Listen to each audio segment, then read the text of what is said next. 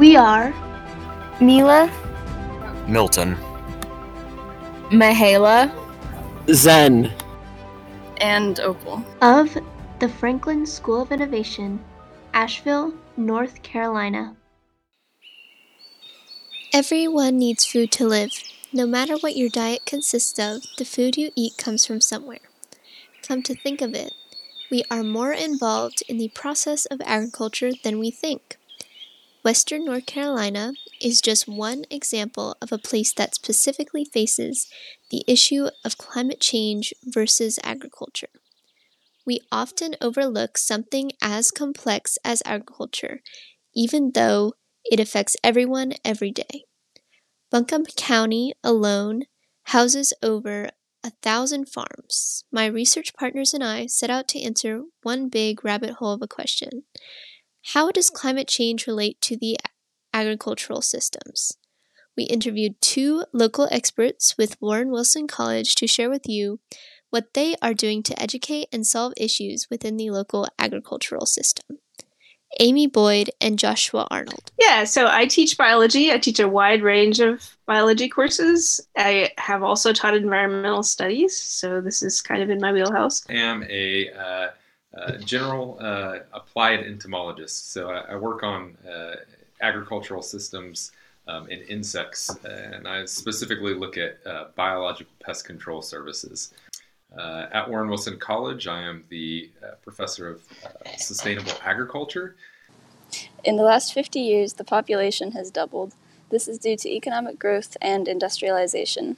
Industrialization of agriculture began in the early 1900s. This came with an overuse of chemical fertilizer and pesticides, larger farms, and mechanical means to cultivate. These mechanical systems changed the needs of agriculture.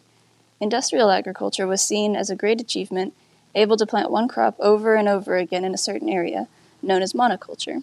Monoculture produces more of a crop than a non-industrial farm would, but according to the Natural Resources Defense Council, NRDC, it depletes soil, causing a multitude of problems. We're growing one plant over a large area. You're going to have way more pest problems. You're going to have less biodiversity, less predators to come in and eat those pests, less pollinators. Monoculture forces the use of chemical fertilizer and pest control. Harmful chemicals used in our foods can cause health problems, genetic changes, birth defects, blood and nerve disorders, and harmful tumors, as well as being harmful to humans. With today's changing climate, monoculture and industrial farming is soon to become unstable. The other thing that we have a pretty good handle on is, specifically in Western North Carolina, is the idea of what kind of climate impacts we're going to see here. And probably what that looks like is intermittent droughts and then above average rain events. Those sorts of events are becoming more frequent, and they can have a huge impact on agriculture. Agriculture is one of the world's biggest water consumers. As stated by the World Wildlife Fund, agriculture has used 70% of the world's fresh water, and 60% of this is wasted due to poor irrigation systems. Many countries who are large food producers like the US, China, Australia, and Spain are reaching their limit in access to water. Water is already a very scarce resource. Drought is a serious threat. The roots of plants have to have air to breathe. We don't think of that necessarily because we think they're in the dirt, but the dirt actually has air in it, and they breathe that air, and without that, their roots will die. So when you have flooding, that kills the plants by killing its roots. Extreme temperature events have been on the rise.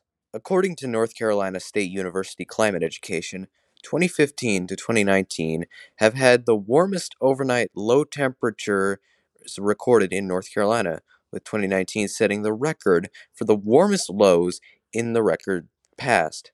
I see it pretty dramatically in how early plants come up and bloom, especially spring plants. They come up much earlier on the whole than they used to.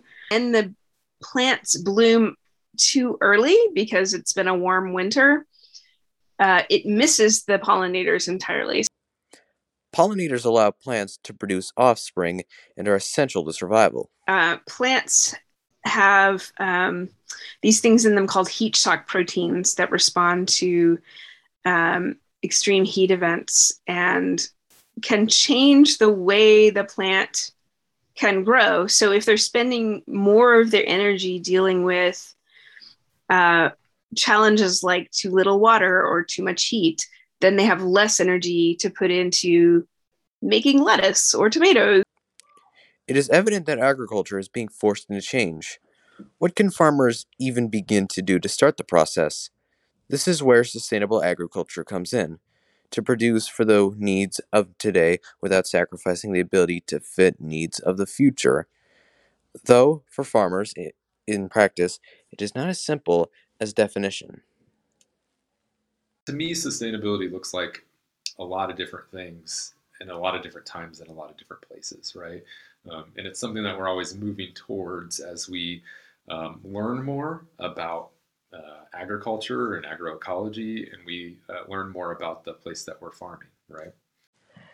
In the many facets of sustainability, some that stand out are biodiverse native plants that support each other to grow, preventative measures against depletion and chemical poisoning to conserve soil, and wise water management or irrigation.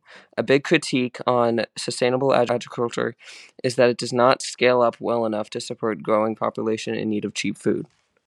Organic practices are a really nice middle ground, right, for sustainable agriculture scaling up into larger systems. And um, oftentimes, what you see in larger agricultural systems is conventional systems switching over to organic systems by just kind of switching out what they're putting on the field, right? So, okay, so we're going to switch over to organic seeds, we're going to switch over to an organic fertilizer, and we're going to switch over to an organic approved pesticide.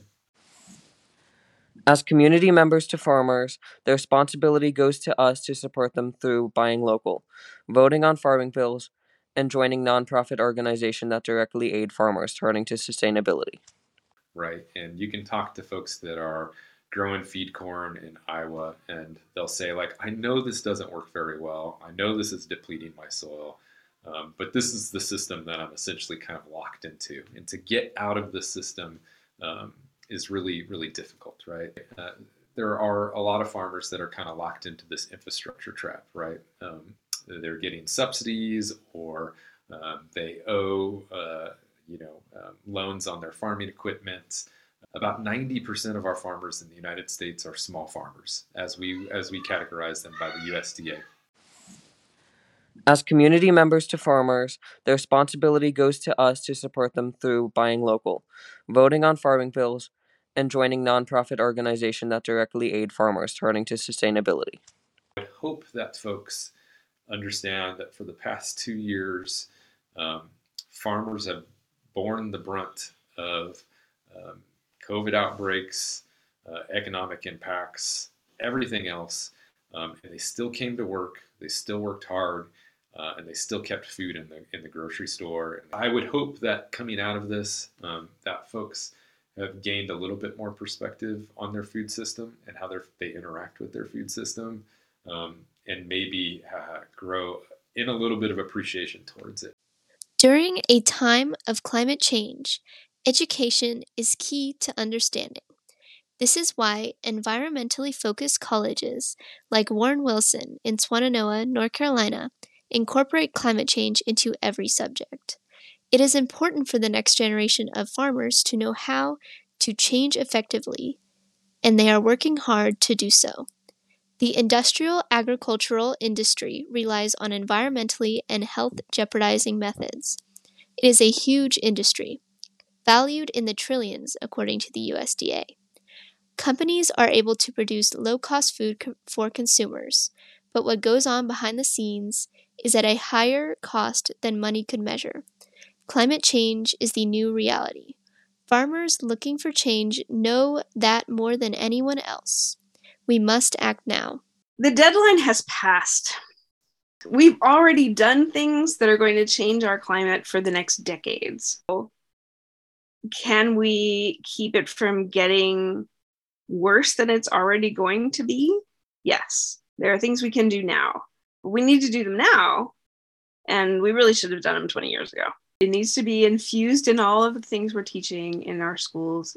It needs to be infused in the media, in balanced, intelligent, knowledgeable ways.